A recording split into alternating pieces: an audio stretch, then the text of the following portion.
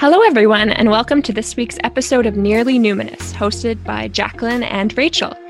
Today is our first practitioner episode. This episode is a bit different than the ones we've done before, as it will focus less on academics and more on personal experience.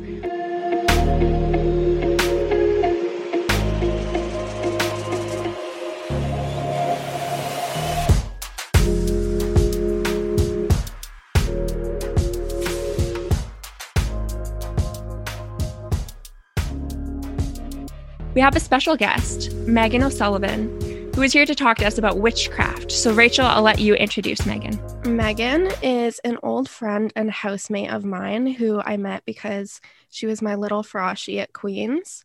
And how long has it been now? 5-6 years? I want to say 5-6 years. Yeah, Sure. and the rest is history. We decided to have Megan on the podcast today, or we decided to ask Megan on the podcast today because she has experience with witchcraft and she also has a degree in religious studies, so it's the perfect intersection for this show. Thank you for inviting me. I'm quite honored. And thank you for giving me the opportunity to speak about this from a practitioner's point of view. I haven't done this yet, so I'm quite excited.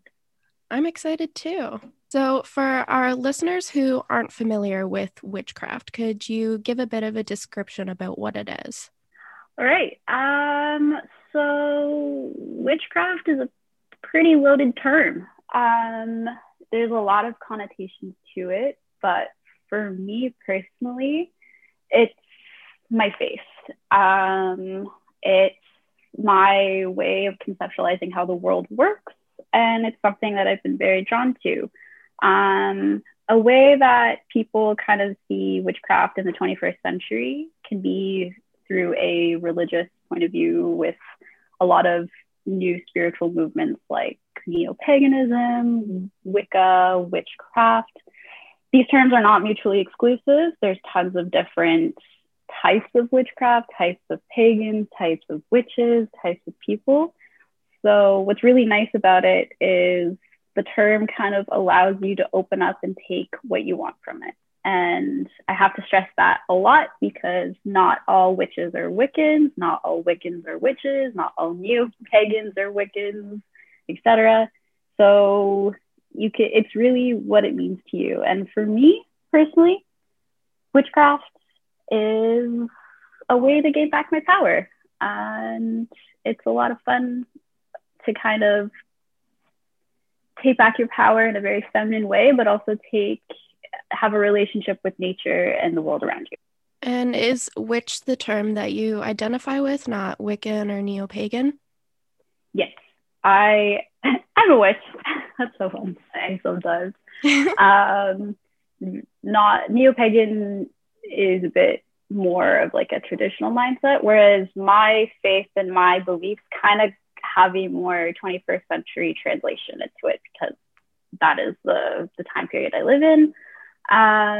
So the way that I kind of bring witchcraft into my life is I'm very attuned to the world around me.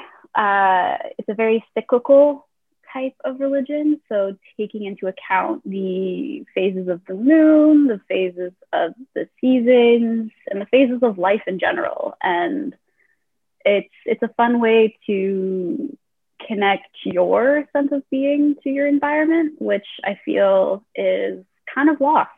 And it kind of like lost in the 21st century with, capitalism and a lot of exploitative ways that we interact with our world. So it brings you back to the core. So what first got you interested in witchcraft? I've kind of been, I think I've been a witch ever since I came out of the womb, essentially. I've always been drawn ever since I was little to like witches in movies, witches in books. I've just loved the aesthetic. Like my favorite movie when I was a kid was Kiki's Delivery Service. I was that crazy Harry Potter girl. I actually broke a VHS of The Philosopher's Stone when I was 3 years old because I watched it so much. Yeah. And like, it's just kind of always been a part of me. I drew myself as a witch as a little girl a lot. Even when I was 6 years old, I begged my parents for a black cat, and we got one. His name was Pippin, and he's my buddy for 13 years. And I also kind of was born into it as well. Like what you can, I guess I could consider myself a hereditary witch in the sense that I had a witchy mentor growing up, and to kind of introduce me to this aspect, I had a matriarchal figure, my aunt, and she's so cool. And I always really admired her, and I still do, because she just had this presence and this sort of magical allure. And I was like, why is she so powerful? What is it about her? She always wore like long flowy gowns and read tarot cards and just kind of commanded the presence in the room. And that archetype of the witch really drew me in, and I was able to kind of translate that and find my own power and my sense of self. Unfortunately, I wasn't able to kind of explore it as much in my childhood / teenage years, because I did go to a Catholic high school, and we know the relationship between Catholics and witches. So that was kind of, put aside, but I was able to explore it and start my journey, I would say in 11th grade, when I did a project on witchcraft that I had to get very special permission to do it, actually, sorry. And it just kind of exploded from there. And then once I was able to kind of go into my early 20s and make decisions on my own in my spirituality, and through my religious studies degree, it just kind of exploded, and I was able to embrace it a lot more. So yeah, and I mean, like, witches are cool. I want to be cool. So you mentioned your aunt. That raises a question for me that I've always wondered, and I think a lot of other people have wondered. Is witchcraft a solitary or like a group practice? Can you do either or? Did you practice with your aunt? So witchcraft it's really, in the modern sense, it can be whatever you want to be, and that really attracts me to this faith, in the sense I don't do well with rules.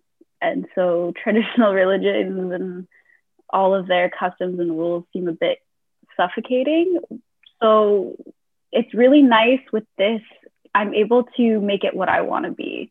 There are witches who definitely practice together, and there's a lot of power in numbers, which is nice. And women getting together and, taking back their power in that sense was great. And that would be like a coven situation.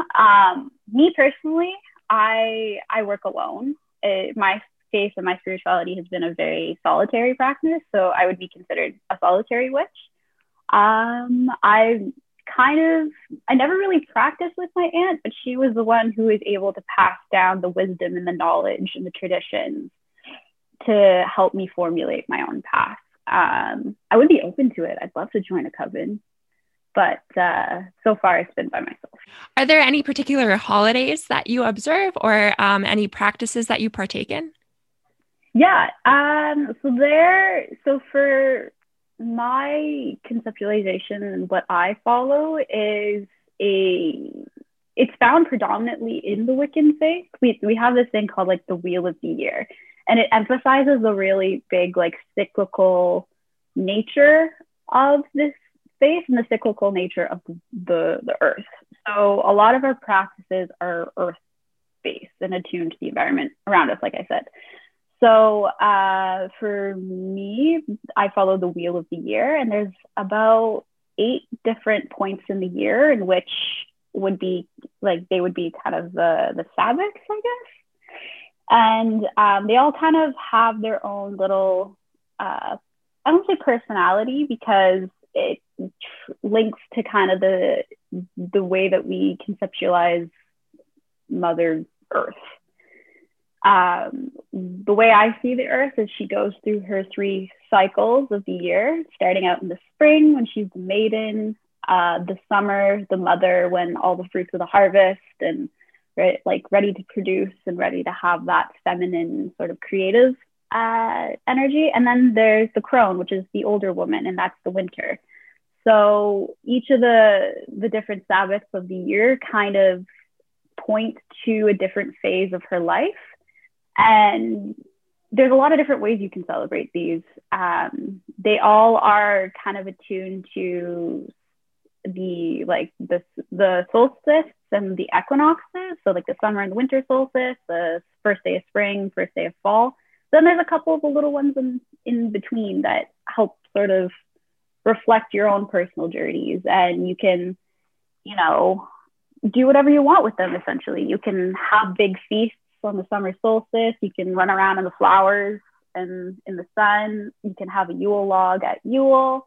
It really is up to you and how you're feeling in the moment. I like to have food. I like to make food on these holidays. So stuff like fruits and vegetables, or like foods that are in season, are really, really good. But they're a lot of fun. And you know what? It's pretty forgiving. So if you forget, or if you're not prepared, don't worry about it. You can probably just, take time to reflect on those days, or you can go full out. And that's what I really like about this space, is it gives you a lot of leeway. Yeah, I really like that. It's like, it's up to you and how you can be authentic to you in your own practice. You can kind of take what you want from it. Yeah, it's really nice because it's eclectic, and embracing knowledges and truths from sort of every type of, I guess, witchcraft movement is good. Be very careful with what you choose, because some practices you need to do your research if you're especially going to venture off into other sort of I don't want to say race based, but sort of other different cultures based. So if you're going to be able to do that, do your research. Some practices are closed, like sage. White sage is a closed practice. Do not buy white sage. This is closed practice. So you can kind of modify it. And if you're going to go down that route, I would say very much first do research into your own cultural pre-Christian tradition. So for me, that would be Celtic and Irish traditions. And then if you want to venture off into other ones, do your research, and you can incorporate those into your faith as well. So yeah, it's pretty cool. You can do whatever you want with it, as long as you harm none. There is a Wiccan creed, and this is what I was taught when I was first going into my practice, is that do whatever you want, do whatever is good for you, as long as it harms nobody. So that's it. It's got a nice karmic twist to it. So you can do your spells, you can do your manifestations, you can do anything in your life as long as it doesn't affect anybody else. So that would include curses or hexes. That's imposing will onto other people. And they believe that whatever you put out into the universe will come back to you either 3 times in magnitude or 3 times consecutively. Go ahead and curse that person, but be warned, you might be getting what you dished out. And that was really, really honed in and basically beaten into my head as a young kid. One of the things that I'm interested in learning about more, because of my research in eco-spirituality, is about how witches and witchcraft interacts with the environment and ecology. So I would love it if you could speak on that a little bit more. Yeah, absolutely. So what I have found in my spiritual journey a lot is a lot of these movements that go back to pre-Christian traditions are very in tune with the land. And for me personally, I am a person who just gravitates towards being outdoors. I'm a very active person. A lot of my jobs, a lot of my hobbies have always been outdoors in nature. And it's where I have always felt a sense of calm, a sense of solace, and a sense of purpose is the natural world around me. I have been very, concerned with ecological activism. Ever since I was small, I could see the impact of humans on the environment. And it's always just kind of been a thorn in my side, seeing the way that we treat the earth. And what's nice about the witchcraft and what sort of lured me to it is the fact that we worship the ground and the space around us. Because if you think about it, our earth is as amazing as possible. And if the fact that it can support and create life and all of it can be in harmony and union with each other when done right, I just don't see how that couldn't create a sense of awe and mysticism and just fascination. So a lot of the witchcraft movements, like the Wiccan witchcraft movements, are, since we do worship the earth, it's naturally, a lot of witches are naturally inclined towards eco activism and, taking care of the earth that we step on, because it is our creator for all intents and purposes. Literally, you are made, our atoms and particles inside your body are the stuff that are the beautiful stars in our night sky are made up of as well. So if you take that point of view, we are the earth. So we need to take care of it, but we are also one with the earth, and we are the same thing of it. So it just made sense for me to find a sense of spirituality, a sense of purpose in life, a sense of why are we on this earth? It's because we are a part of this earth. And the earth is so pretty. We need to take care of Mama Earth. We've been so mean to her for so long. Agreed. Yeah. And a lot of the rituals and a lot of the mechanisms in which we express our faith have to do with the elements of the earth. Literally burying tinctures into the ground to create your manifestations into fruition is a huge thing. Saying thank you to the sun and the stars for allowing time for rest and then waking you up in the morning, and just taking time to breathe in fresh mountain air and really go back to where you came from all the distractions of 21st century capitalist, modernization and the concrete jungles that we live in. I find myself, if I get really, really overwhelmed with whatever's going on in the world, like all of the news updates on social media, all of, what's the day-to-day bustle of information, the technological age, if I get really overwhelmed by that, which happens a lot, I just retreat back into nature. And it's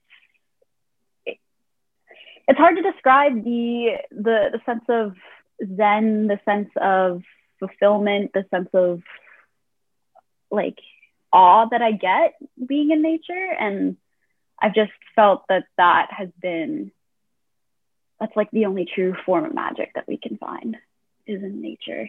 So I've always just felt a very good connection, and a lot of witches feel the same way as well. And so, yeah. And another big sort of form, like leading into that, is that not necessarily gender, but sort of male and female energies do exist in the universe. And I've seen it. No matter what you present as, what you were born as, you can identify with this sort of yin and yang energy. And Mama Earth, she's got the feminine energy. She is literally the woman's, the female energy, the female body creates out of nothing. And if that's not magical, I don't know what else is. And our earth has been doing that for as long as it's been around. It's been able to create so many different, like diverse species, diverse plants, all out of seemingly nothing. So the earth itself has this very feminine energy, but unfortunately with capitalism, with patriarchy, with heteronormativity, we've been kind of destroying her and having an imbalance of the male and female energy. All the fires that have been happening, a lot of hustle and bustle of hustle culture could arguably be very male. So what's nice about witchcraft is it brings back the emphasis on the balance of both. And inherently, witchcraft is a very feminist movement, and I am a hardcore feminist, so I think it really, really links in with that. Yeah, I've definitely noticed in spiritualities and religions across the world, there is this really strong connection between the feminine energy and nature. It's really cool to see that that is true for witchcraft as well. Yeah, exactly. And with witchcraft, like the history of the term witch cannot be separated from the modern movement. And I think that it's a very pivotal time to be a witch, because we're seeing the impacts and we're seeing the detriment that, unfortunately, the structure of our society has created. There's a long history of witches in which witches have been portrayed as participating in dark magic, and this has resulted in, as we know, the persecution of witches, most often female, in the European witch trials, for example. Would you like to talk a bit about that history and the importance it has been on the development of witchcraft that you practice? Yeah, absolutely. So if we look at the witch that's been portrayed sort of modern recently, and the witch that everybody knows, she's got many faces, and it depends on, who and where she's coming from. The witch is at its core, the witch is an unapologetic woman. It is a woman who is in her power and who has a sense of self that intimidates those around her. We've had a lot of matriarchal societies and throughout history, and powerful women have been found everywhere.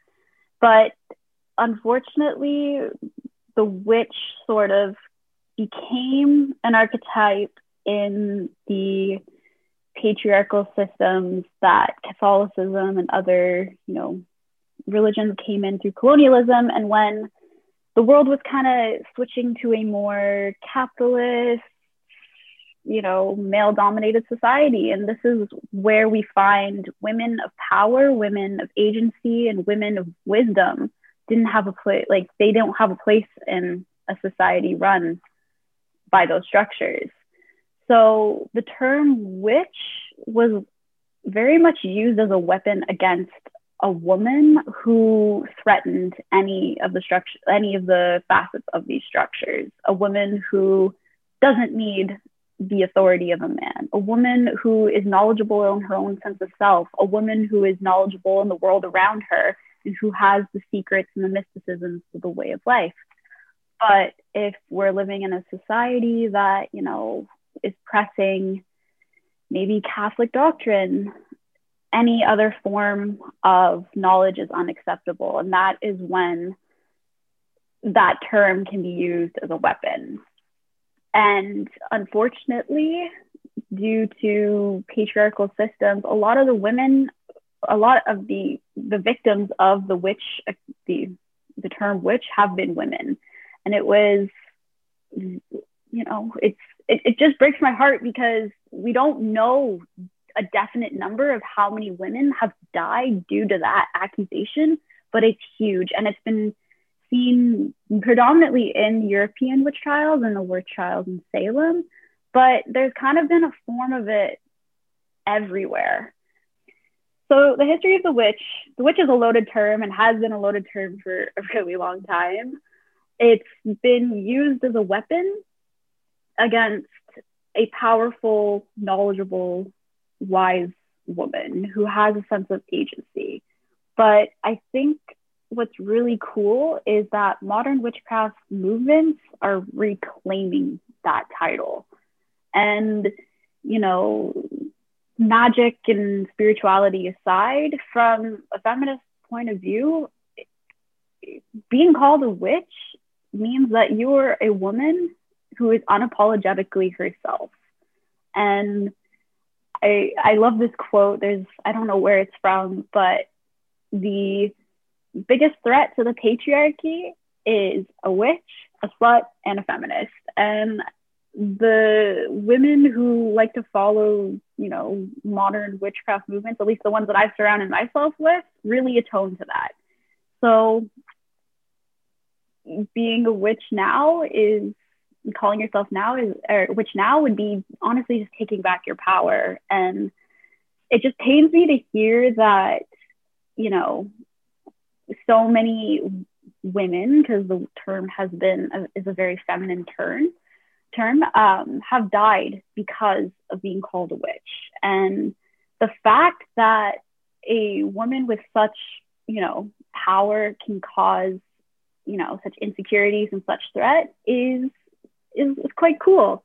So being able to take back that term from a very bloody, sad history is my modern ode to feminism. And some definitions of the witch, portray her as an old hag who's something to be feared of, who has ill intent. But another little definition of her is a mysterious, alluring woman who has been a temptress, who tempts the male sex. And so she's not all that bad. She's got a very attractive quality to her as well, an attractive power. And it's nice to kind of take that back, essentially, and be that sexy witch that everybody wants to have around. Historically, compared to how we've tended to view witches as evil or troublemakers, that sort of thing, it seems like these days that people have a better view of them. I mean, you see them in TV, you see them in movies, in books and all that. Do you think that there's overall a better understanding of what witchcraft is? And do you think it's made a positive impact on society? I would really hope that it does. I still feel as though being called a witch is still a loaded term. Like, first of all, sometimes it's not taken seriously. They say, "Oh, I'm a witch," and some people tend to be very interested in it, and other people are like, "Oh, haha, she just was obsessed with Harry Potter as a kid. Like, she thinks that she can twiddle her fingers and like sparks will come out." But I think the positive impact it could have is just allowing those who've been marginalized by the system that we live in to kind of gain back a power in a very countercultural way. A lot of the witchcraft movements, like the modern witchcraft movements, like with Gerald Gardner and Alexandrian witches, did kind of come into fruition in the 60s, back when, civil rights movements were coming out. So they all have a very impactful social impact in itself. It's very inherent in that way. But I would love for maybe a bit more exposure to what a witch could be. I think it could be very impactful, especially with the ecological framework that it can bring, as well as the feminist point of view. But the fact that it has an association with a supposedly mythical creature, a creature of fantasy, it may not be taken as seriously because they're like, "Oh, magic's not real." I beg to differ. Everyone's got a little bit of magic in themselves. And just because I can't move something from across the room doesn't mean I don't have the power and the will to make stuff happen in my own real life. The aspects that I wish could be brought into the general public more from witchcraft would be a sense of agency, a sense of self, the confidence to unapologetically be yourself, but also the ecological teachings and your relationship with the ground itself would be a great sort of facet of the religion to be brought into the mainstream, which I I hope will gain popularity in the foreseeable future. So Megan, what does a modern witch look like? What are her daily practices? Oh, I love this question. So modern witches can come in all shapes and sizes, different colors, different heights, different genders, and everything. It's really like what you feel to your core.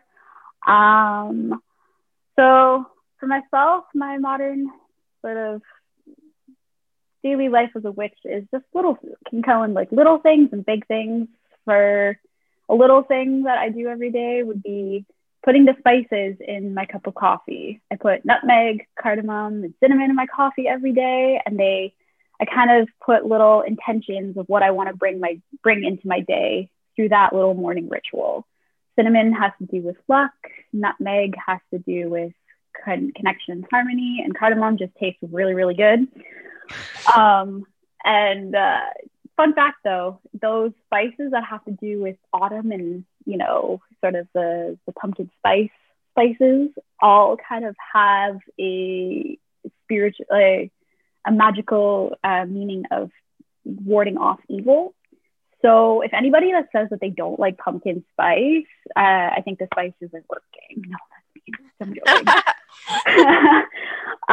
So like that's just like a little thing. Or going for a walk in nature. I live in Montreal, and we have a big Mount Royal Park. And if I really want to kind of connect with the spirit and sort of go to my own church, I'll just take a huge hike up in the mountain, look at the colors, look at how the seasons are changing, and noticing what's different.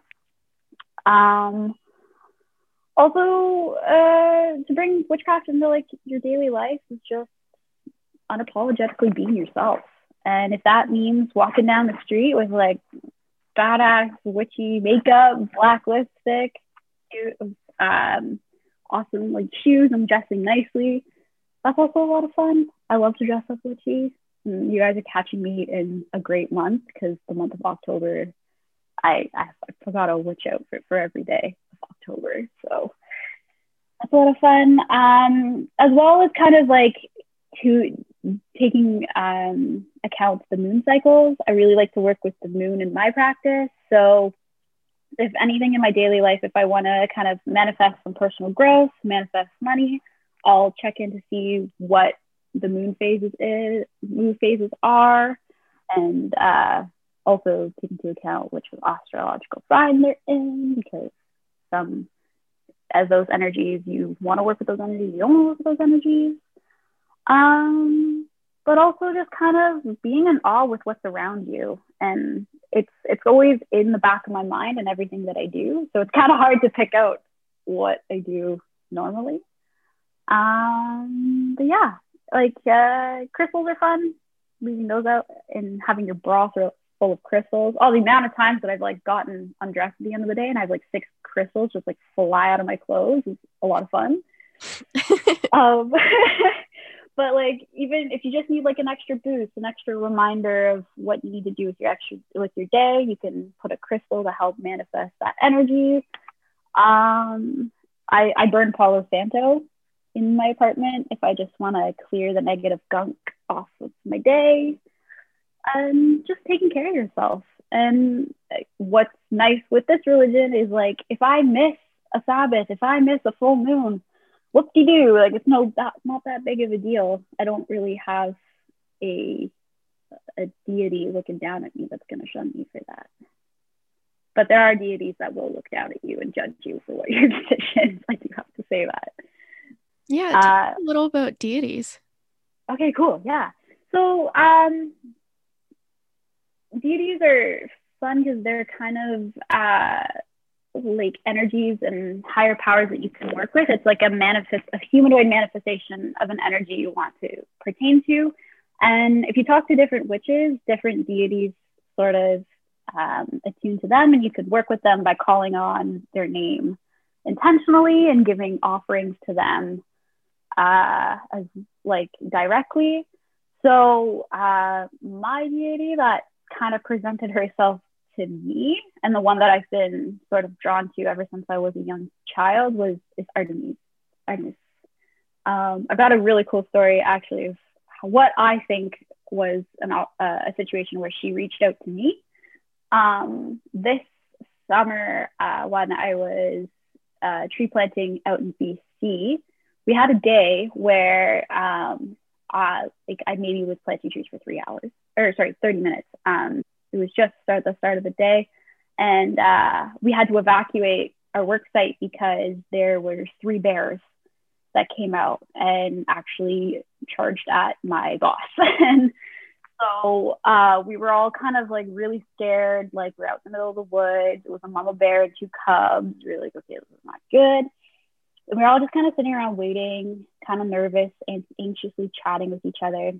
And I look down into the grass and I see this like blue flickering light in the grass in the middle of the woods. And I'm like, what the heck is this? And it was a pen. So maybe somebody dropped this pen, I don't know. But flat, like the only word that was on this pen was Artemis. I was like, whoa, all right. And traditionally, Artemis is she's the huntress and she's the forever maiden. She is the counterpart to Apollo, that's her twin brother, and she is the goddess of the moon. And I have always been so attracted to the moon. I have her tattooed on my hand. It's been a sense of awe for me ever since I was a young girl. And her shtick is she's the goddess of everything wild. She is the one in the woods on her own, completely independent, and I like to embody those characteristics in myself.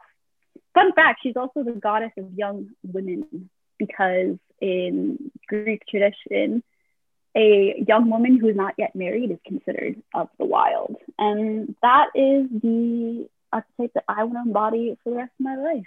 She's a cool lady, and I like to call upon her if I'm ever kind of in a situation where I need some guidance.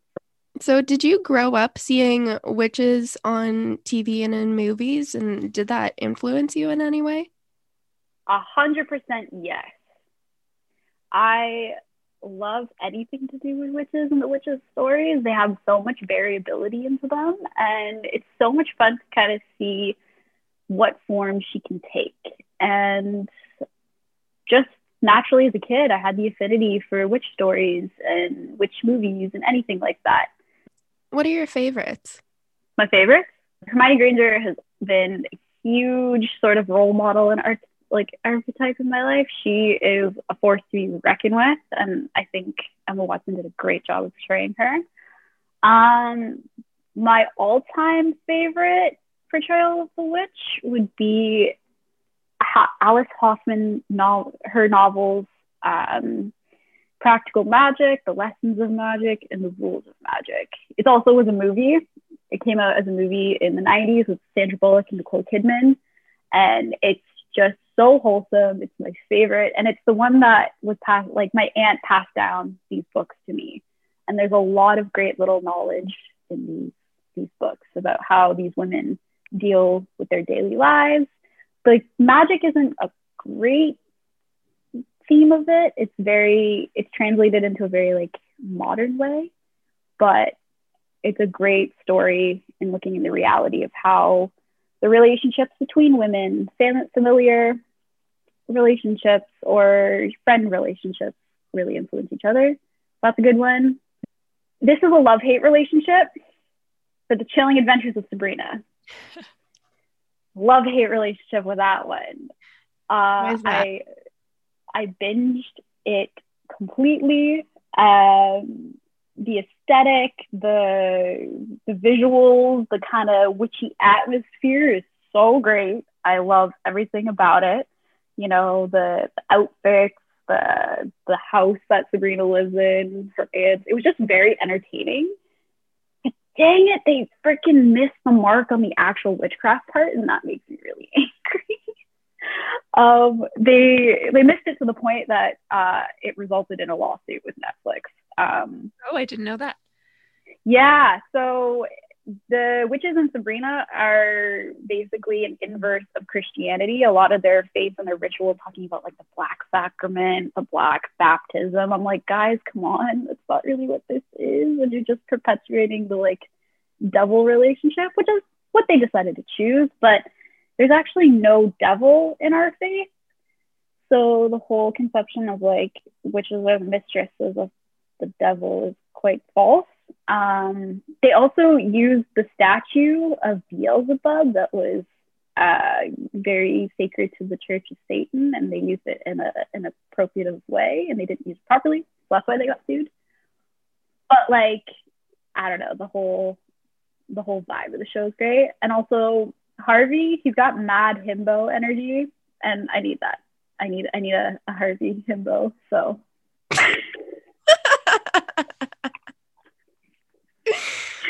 Oh, we love Harvey. oh, we love Harvey. We do.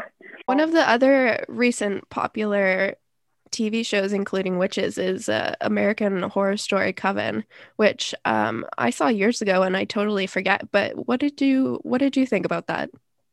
It's a masterpiece. Oh, really? I love it. That show did a very good job of kind of conceptualizing like what a modern witch could look like.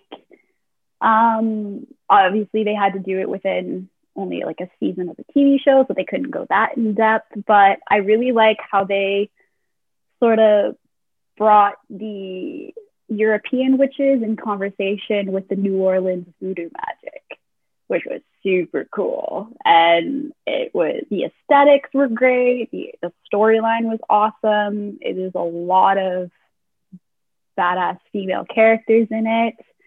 It was scary, it was sexy, it was everything, and you can really see the power that these women have. And like, I was low-key scared of all the women on the show, but also low-key in love with them all at the end. And I mean, they brought Stevie Nicks in, so spoiler alert, Stevie Nicks makes an appearance, and that just sealed the deal for me. So if you haven't seen it, watch it. Highly would recommend. I definitely, if I were to be one of the witches on the show, I'd definitely be Misty Day. Yeah. Just like living in the woods by myself with all my alligators. With your alligators? Yeah. I forget that was in the show, but I'll take your word for it that there were alligators. Alligators and Stevie Nicks. All you need. The tagline of the season. So the last bit of pop culture that I really, really like, and if you really want to kind of see what a modern witch could look like as well, is the 90s movie The Craft. It's really good at portraying witches, modern witchcraft, and how rituals can be done in sort of a modern sense.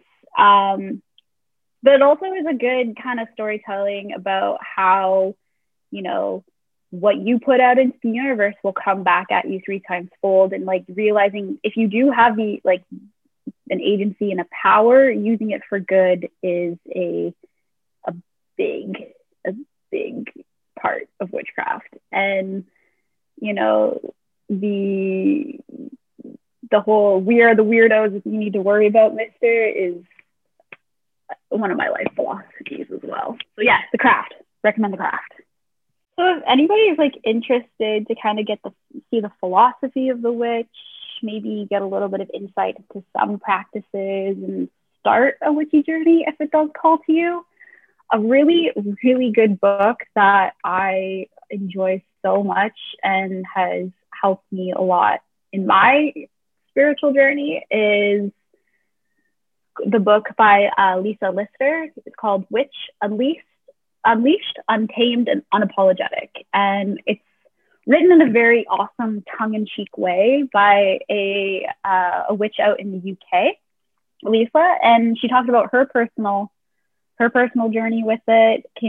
She's a really good guide to kind of start your journey, listen to the rules, and she really writes a great introduction into how to navigate a very complicated sort of path of the witchcraft, neo-pagan, new spirituality sort of trajectory. And she just has a very eloquent way of writing about it. And it's it came out recently, so it does apply to a modern context, which I also really love as well. And it's very empowering. I get very feministy after I read it, and the feminist fires are definitely ignited in that book. So if anybody is interested, you feel the call of the witch, or you think you're a witch yourself, I would recommend picking up that book. Previously, you mentioned astrology, which is a really interesting subject to me, and I wanted to know if you want to talk about that a bit more. Of course, I want to talk about astrology. I have like astrology constellations tattooed all over myself, so I'm very much a subscriber to it. Astrology is fun. I actually kind of started following it a bit ironically, and then as these things do, you kind of take it literally. It's like TikTok. You get on it to see what it's about, and then you just go down the rabbit hole and you don't know how to get out. Astrology is cool. It's like, I can understand why people may laugh at it because there is no scientific value for it. Or at least some people don't think so. Whereas I'd like to believe that there is a bit more of a truth to it. Astrology is a lot more complicated than people traditionally think. Like when they see your horoscope in the newspaper, they kind of like, some people like to laugh at that and think that there's no validity to it.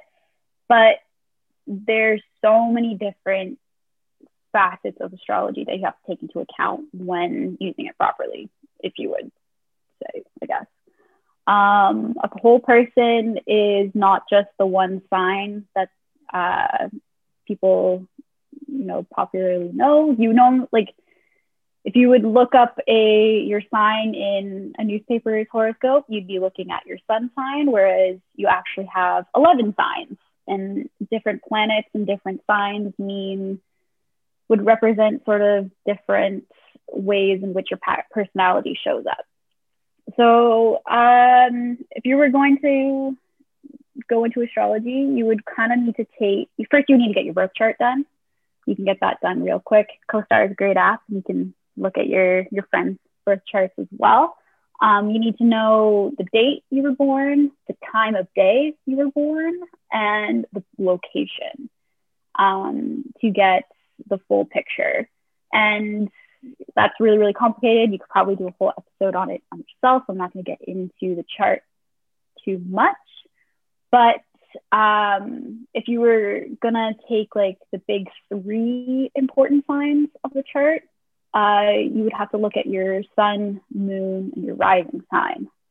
Your sun sign is the sign that the sun was in when you were born. So that's the one that you would know like based on your birth date.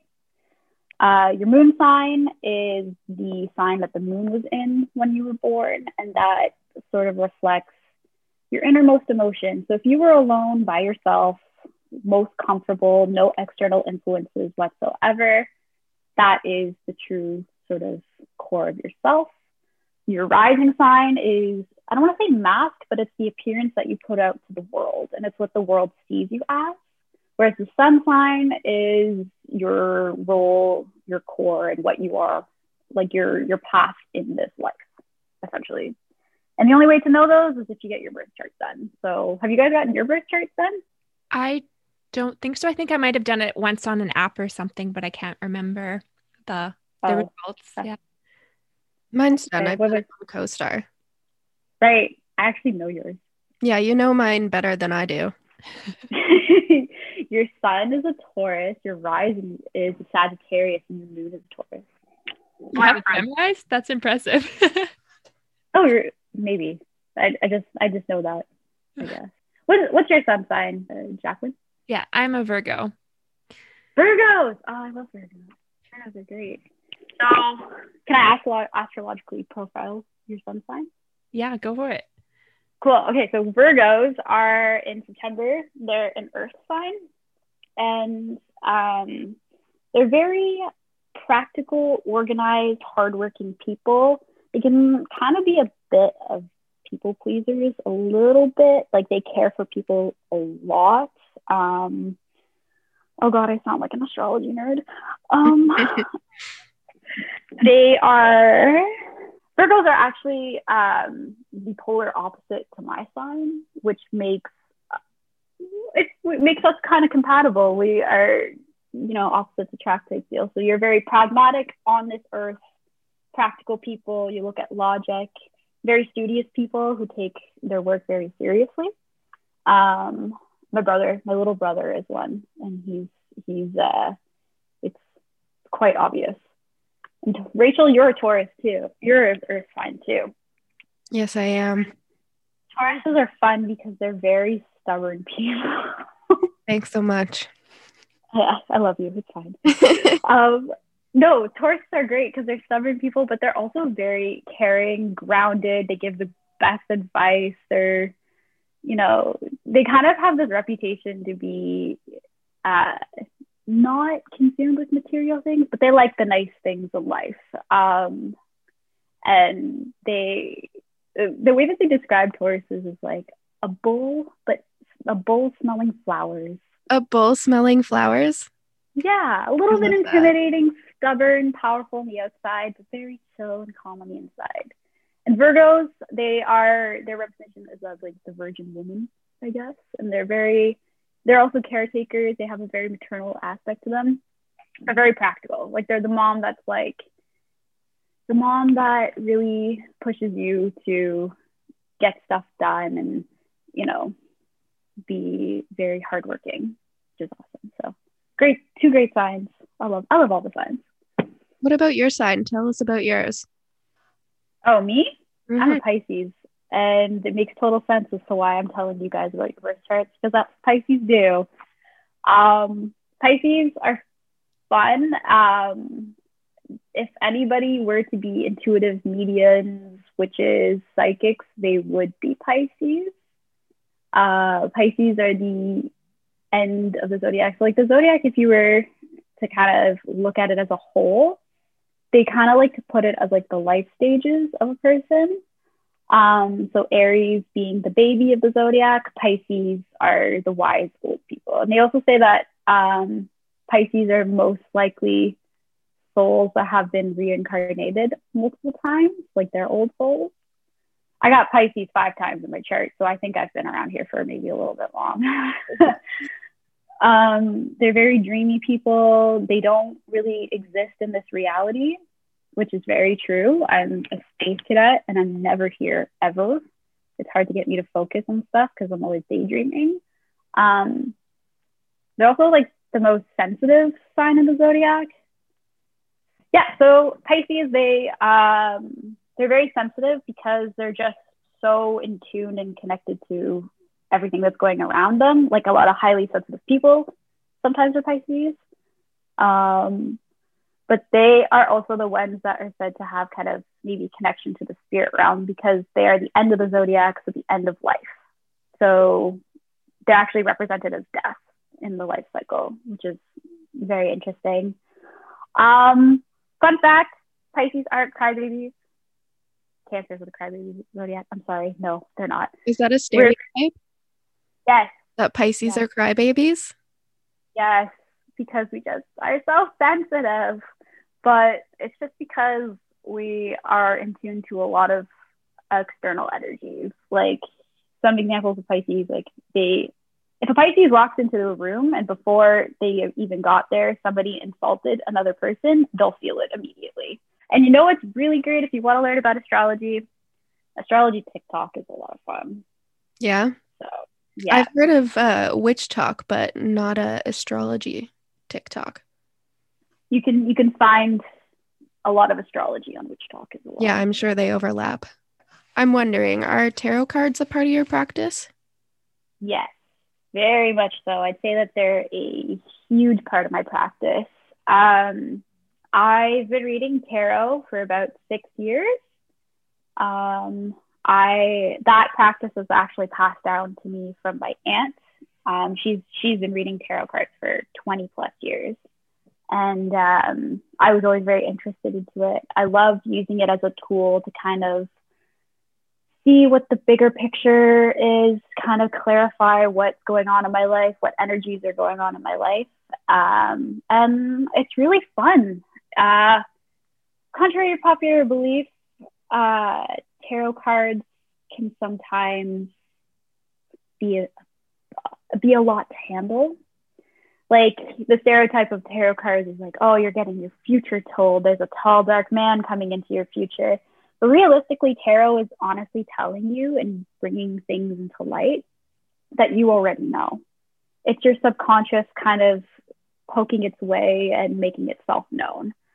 So I like to say tarot cards are calling me out on my BS a lot, and they have done that a lot. Tarot is pretty sacred to me. I treat it in a very sacred way. I like to have a clear space. I like to cleanse. I like to meditate, and I like to take it very seriously. Because it's a good tool to kind of see where you are in your life. And there are no bad tarot cards. Don't be scared of the death card because it says death. It's a great card. For anybody else who's listening, if you are interested in tarot, definitely do a lot of research and take the time to learn the ways it can be used in a positive way, but also take time to learn the ways it can be used in a negative way. If I were to give any advice to anybody who's getting to start tarot or, potentially get their tarot cards read, I use tarot in a very intimate way to kind of talk to a person and use it as a conversation. I generally try not to go to